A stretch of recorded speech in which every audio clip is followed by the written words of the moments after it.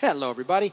Welcome once again to Vineyard Community Church as we continue on in a series we're doing called Vineyard Verses. Vineyard Verses. And we are working on passages of Scripture together that I believe are foundational to our Christian walk and life, and that these are very helpful in the things that we do. And my encouragement has been to memorize the verse for the week, and we'll hold them in context that way. So we just finished up Hebrews 10, 19 through 25, and we spent, that many number of weeks, one verse per week, and I encourage you to memorize those things. And I said that chunk of verses, I think, is so powerful, and that it reminds us, as we start our days, all that God has done for us, the access we have to Him, that we're in Christ. That's how God sees us. A reminder of His amazing grace. It's a reminder of Jesus as our great priest. It reminds us that it's bigger than us, and that we need to move outside of ourselves. It's just a very powerful, powerful passage of Scripture. And so I hope that you will go back and revisit those, and you will try and keep those verses in your mind. Hebrews 10, 19 through 25. Therefore, brothers and sisters, since we have confidence to enter the most holy place by the blood of Jesus, by a new and living way opened for us through the curtain that is His body, and since we have a great priest over the house of God, let us draw near to God with a sincere heart, in full assurance of faith, having our hearts sprinkled to cleanse us from a guilty conscience, having our bodies washed with pure water. Let us hold unswervingly to the hope we profess, for He who promised is faithful. And let us consider how we may spur one another on toward love and good deeds. And let us not give up meeting together, as some are in the habit of doing, but let us encourage one another, and all the more as you see the day approaching. Those are the verses that we looked at. I launched into that and realized I don't have them written down anywhere. And I had this thought, because I know those verses, but I'm thinking about speaking, right? And so sometimes I can get out here and forget what I'm saying, and there was no way back. So thank you, Lord, that worked. I launched into it and went, I should probably put those verses in my notes.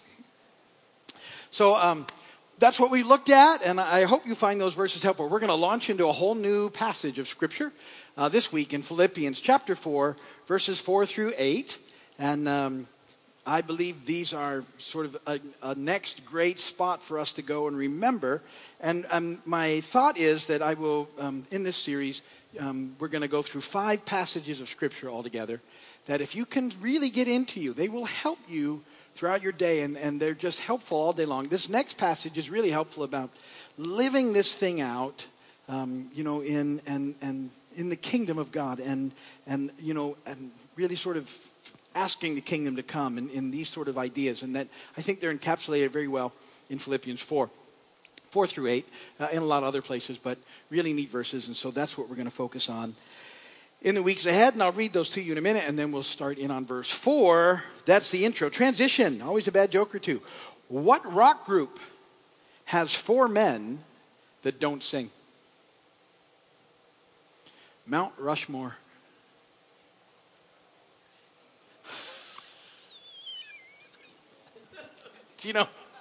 Here's why I like that joke. One of the teenagers came running up to me this week. I got a joke for you. It's really bad. And told me that joke. And I'm like, that's really bad. You're right.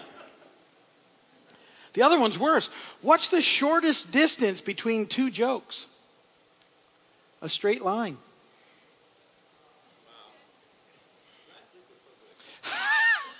Well, I had built everybody up last week, so I needed to drag them back down. Here's why I have the scripture reading right here. Philippians 4 through 8. Rejoice in the Lord always. I'll say it again, rejoice. Let your gentleness be evident to all.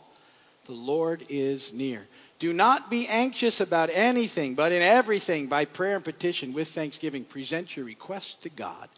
And the peace of God, which transcends all understanding, will guard your hearts and your minds in Christ Jesus. Finally, brothers, whatever is true, whatever is noble, whatever is right, whatever is pure, whatever is lovely, whatever is admirable, if anything is excellent or praiseworthy, think about such things. Blessed be the word of the Lord. That's what I want to talk about in the weeks ahead, and I want to encourage you to start thinking about memorizing these verses, a verse at a time. Don't get overwhelmed with it. Just take it a verse at a time, and it will come, it will stick in there really well. And so memorize them as you think about what they mean and what it looks like. And today I want to talk about Philippians 4:4. Pretty intense verse when you think about it. The Apostle Paul says, "Rejoice in the Lord always. I will say it again, rejoice." Rejoice in the Lord always. I'll say it again, rejoice. I think that's if you just stop and think about what he's saying there, that can be a little overwhelming in what that looks like. And yet, I think it's really a perspective thing. And if we figure out what's going on, then living that way becomes more of a possibility. So let's jump in and sort of look at that verse a little bit. Point number one in your notes is this. What does it mean to rejoice? What's Paul actually asking us to do? What does it mean? Rejoice in the Lord always. What does it mean to rejoice? Now, in the book of Philippians, Paul actually uses that word rejoice or joy or some derivative of it 16 times. It's kind of the theme of the book. And so it's a pretty important thing to Paul. And Paul, at this point in his life, is going through some difficult circumstances. He's in and out of prison. He actually wrote Philippians probably in some type of custody, if not in prison, and sort of not being able to do the ministry he thinks he's supposed to be doing, and he's coming at it from different angles. But he writes this amazing book about joy, rejoicing. And in always. I mean, really, that's what he says, always. And so you think, well, that's pretty intense. What does it mean in the process? And I want you to start thinking about it a little bit this way, that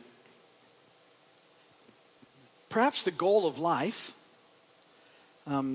isn't forgiveness or even any of God's good gifts. Perhaps the final goal of life is really God himself experienced as your exceeding joy. That perhaps the scope of everything in this life is understanding that God and your relationship with God is absolutely the best thing that could ever possibly happen. The psalmist said in Psalm 43:4, "Then will I go to the altar of God, to God my joy and my delight." To God my exceeding joy.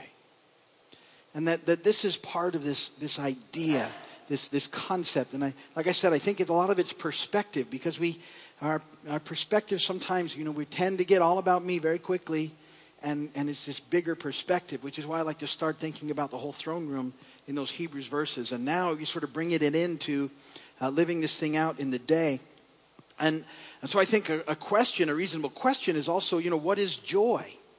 What is joy? Because I think we have a lot of different concepts and ideas about what joy is, and we often sort of think of joy as being really something that we experience only in the midst of a perfect set of circumstances, and that it's we often confuse it, I think, with like happiness and joy, and there's some in both of them, but joy is a little different.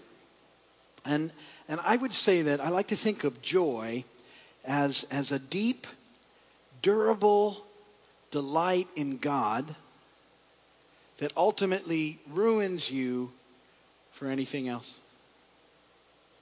It's this enduring delight in God that causes everything else to fall down the list a little bit. Because there's nothing like it. Everything else ultimately pales in comparison to God in our lives. And again, that's a perspective thing, and living that out is quite a challenge. But it has to start becoming sort of the focus, the way that we look at life and the world around us. That this relationship with God, that this God in our lives, there's nothing that even gets close to comparing it. And so it's not that we're not to enjoy things. Certainly he created us to enjoy the things. He created us to enjoy the things he created. He's the guy who invented pleasure. And yet the reality is everything ultimately falls short in comparison to him. And that this is where, the idea of joy really has to come. It's about your relationship and your connection to God made possible in Christ. And sort of defining things that way is going to change the way that you look at everything else. Which, brings up the second question, because what Paul is telling us is to rejoice always. Can we rejoice always? And the reality would have to be, well, what about in the hard stuff of life? Like, letter A, what about in my brokenness? It's very easy for us when we talk about this to get stuck in the thoughts of your past failures and also your present faults. And we can just beat ourselves up with what's going on. And at that point, it's very hard to feel like we're rejoicing always. And yet Paul tells us in Philippians 3:12, not that I've already obtained all this, or have already been made perfect, but I press on to take hold of that for which Christ Jesus took hold of me. Brothers, I do not consider myself yet to have taken hold of it. One thing I do, forgetting what's behind and straining towards what's ahead, I press on toward the goal to win the prize for which God has called me heavenward in Christ Jesus. So the idea of where I'm at compared to where I would like to be or where I think I ought to be in the Lord, if I get stuck in that, I'm not going to be able to experience this joy in the Lord that Paul is talking about, because I'm going to really give the enemy a field day and beat me up in the process. And I'm not where I would like to be. I'm just not. However, I'm going to press on and continue to press on, knowing that the Spirit of God working in me is changing me over time, and my heart's desire is to press on in relationship with him. And that really stops then that whole attack of my guilt and my shame, and allows me to continue to press on and find life in the Lord. And so remember, grace to you. And grace not to go and do what you shouldn't do, but grace to you in this life and in living in a fallen world on a broken planet, and remembering you're in process, and just yield to the Spirit because you're in process, and press on. And in that reality then, rather than getting stuck there, we can experience this joy in the Lord.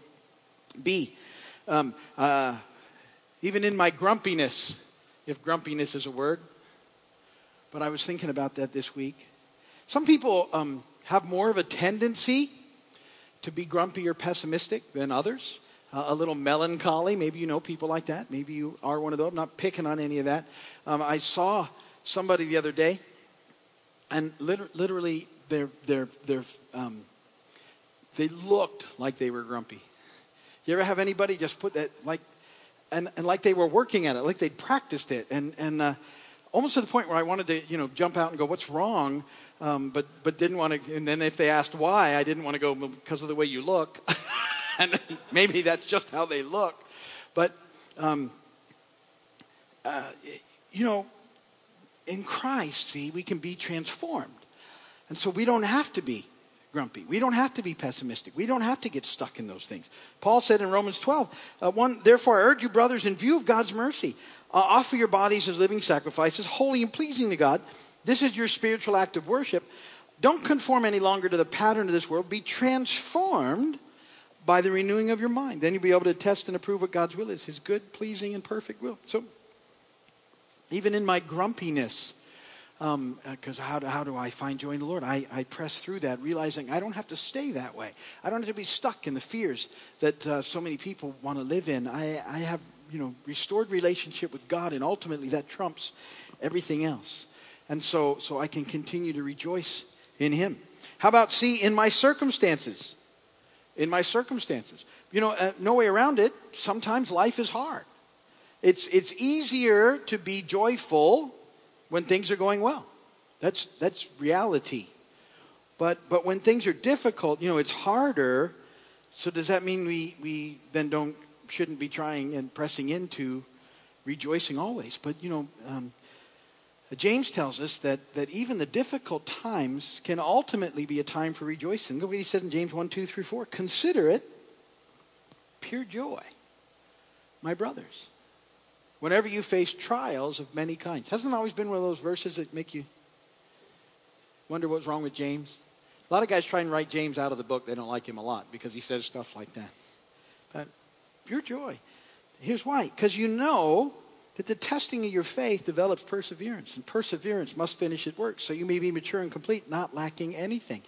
That because God is who he is, he can take even this mess and the hard stuff, he can work it around to our good. And at some level, we can continue to rejoice in him, to press into him. Don't confuse it with this fake, put on, inappropriate, happy thing. That's not what joy is. Joy is this settledness in what I was talking about. It's this knowing that God is with you and that God loves you and that you love him. And there's a internal thing that takes place that's what joy feels like. And so you can experience that in the midst of a variety of circumstances, good and bad. Even in other people's circumstances. Because when people that we're in relationship with struggling, one of the worst things you could ever do to someone who's struggling is go all fake happy on them. You know what I mean? Or tell them, just shake it off. Just be happy. Like that song isn't great. Don't worry, be happy. It's a pretty good song, but the reality is, if someone is struggling in something very difficult, what are we supposed to do?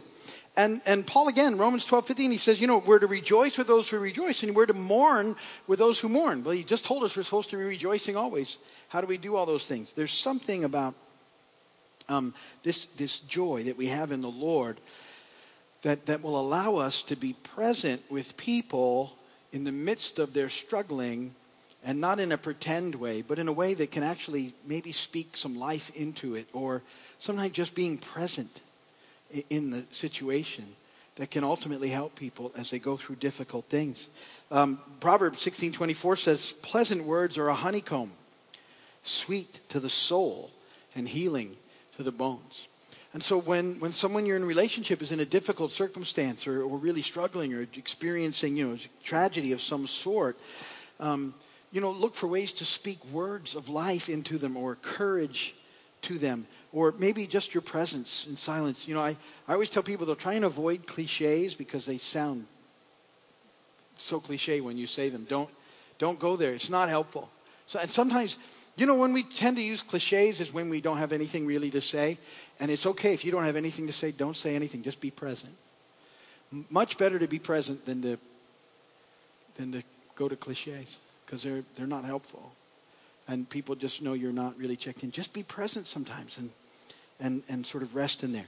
So even in those things, even in the hard stuff, we learn this process of joy. And ultimately it's found, our ability to rejoice, this is point 3, it's found in the Lord.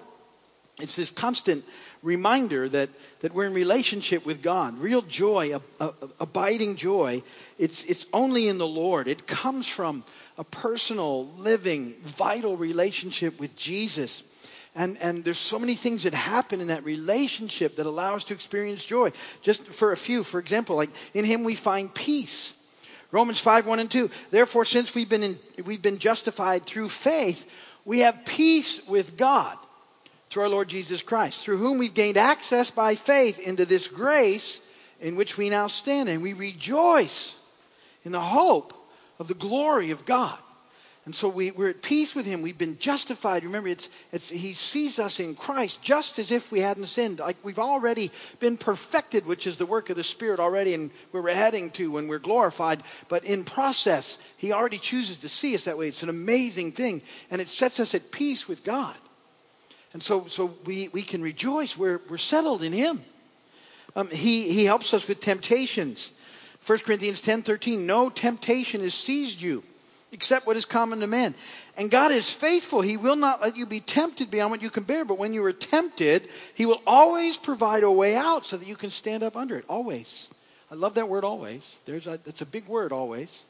Always. He always provides a way out. You may not choose to take it, but I guarantee you when When temptation is coming at you, there's always a way out because he promises one. It's always there.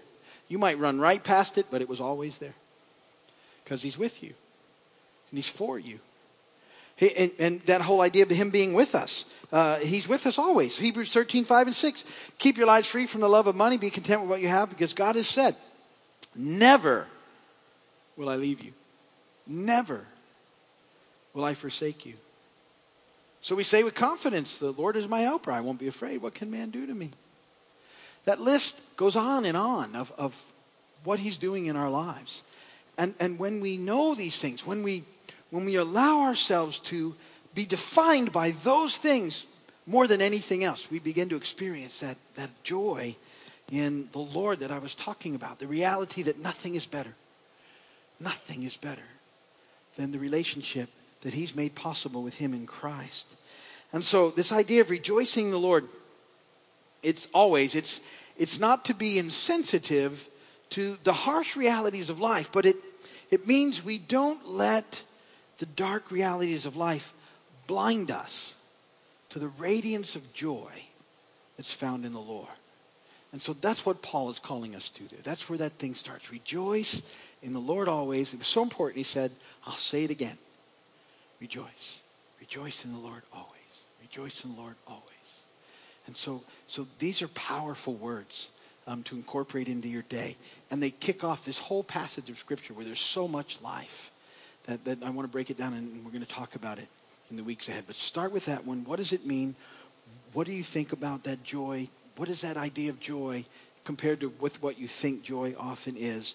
And sort of experience that whole process in him, knowing that your relationship with him is really what joy is all about, what it's grounded in, what it is. It's that deep, durable delight in God. And my hope is that you will experience that in ever-increasing measure throughout each and every day. But that's where we're going to stop for today. If you're watching my video, thank you for being with us. We appreciate you doing that. Come and see us when you can. If you need prayer, go to the website and go to the prayer page, and we will absolutely pray for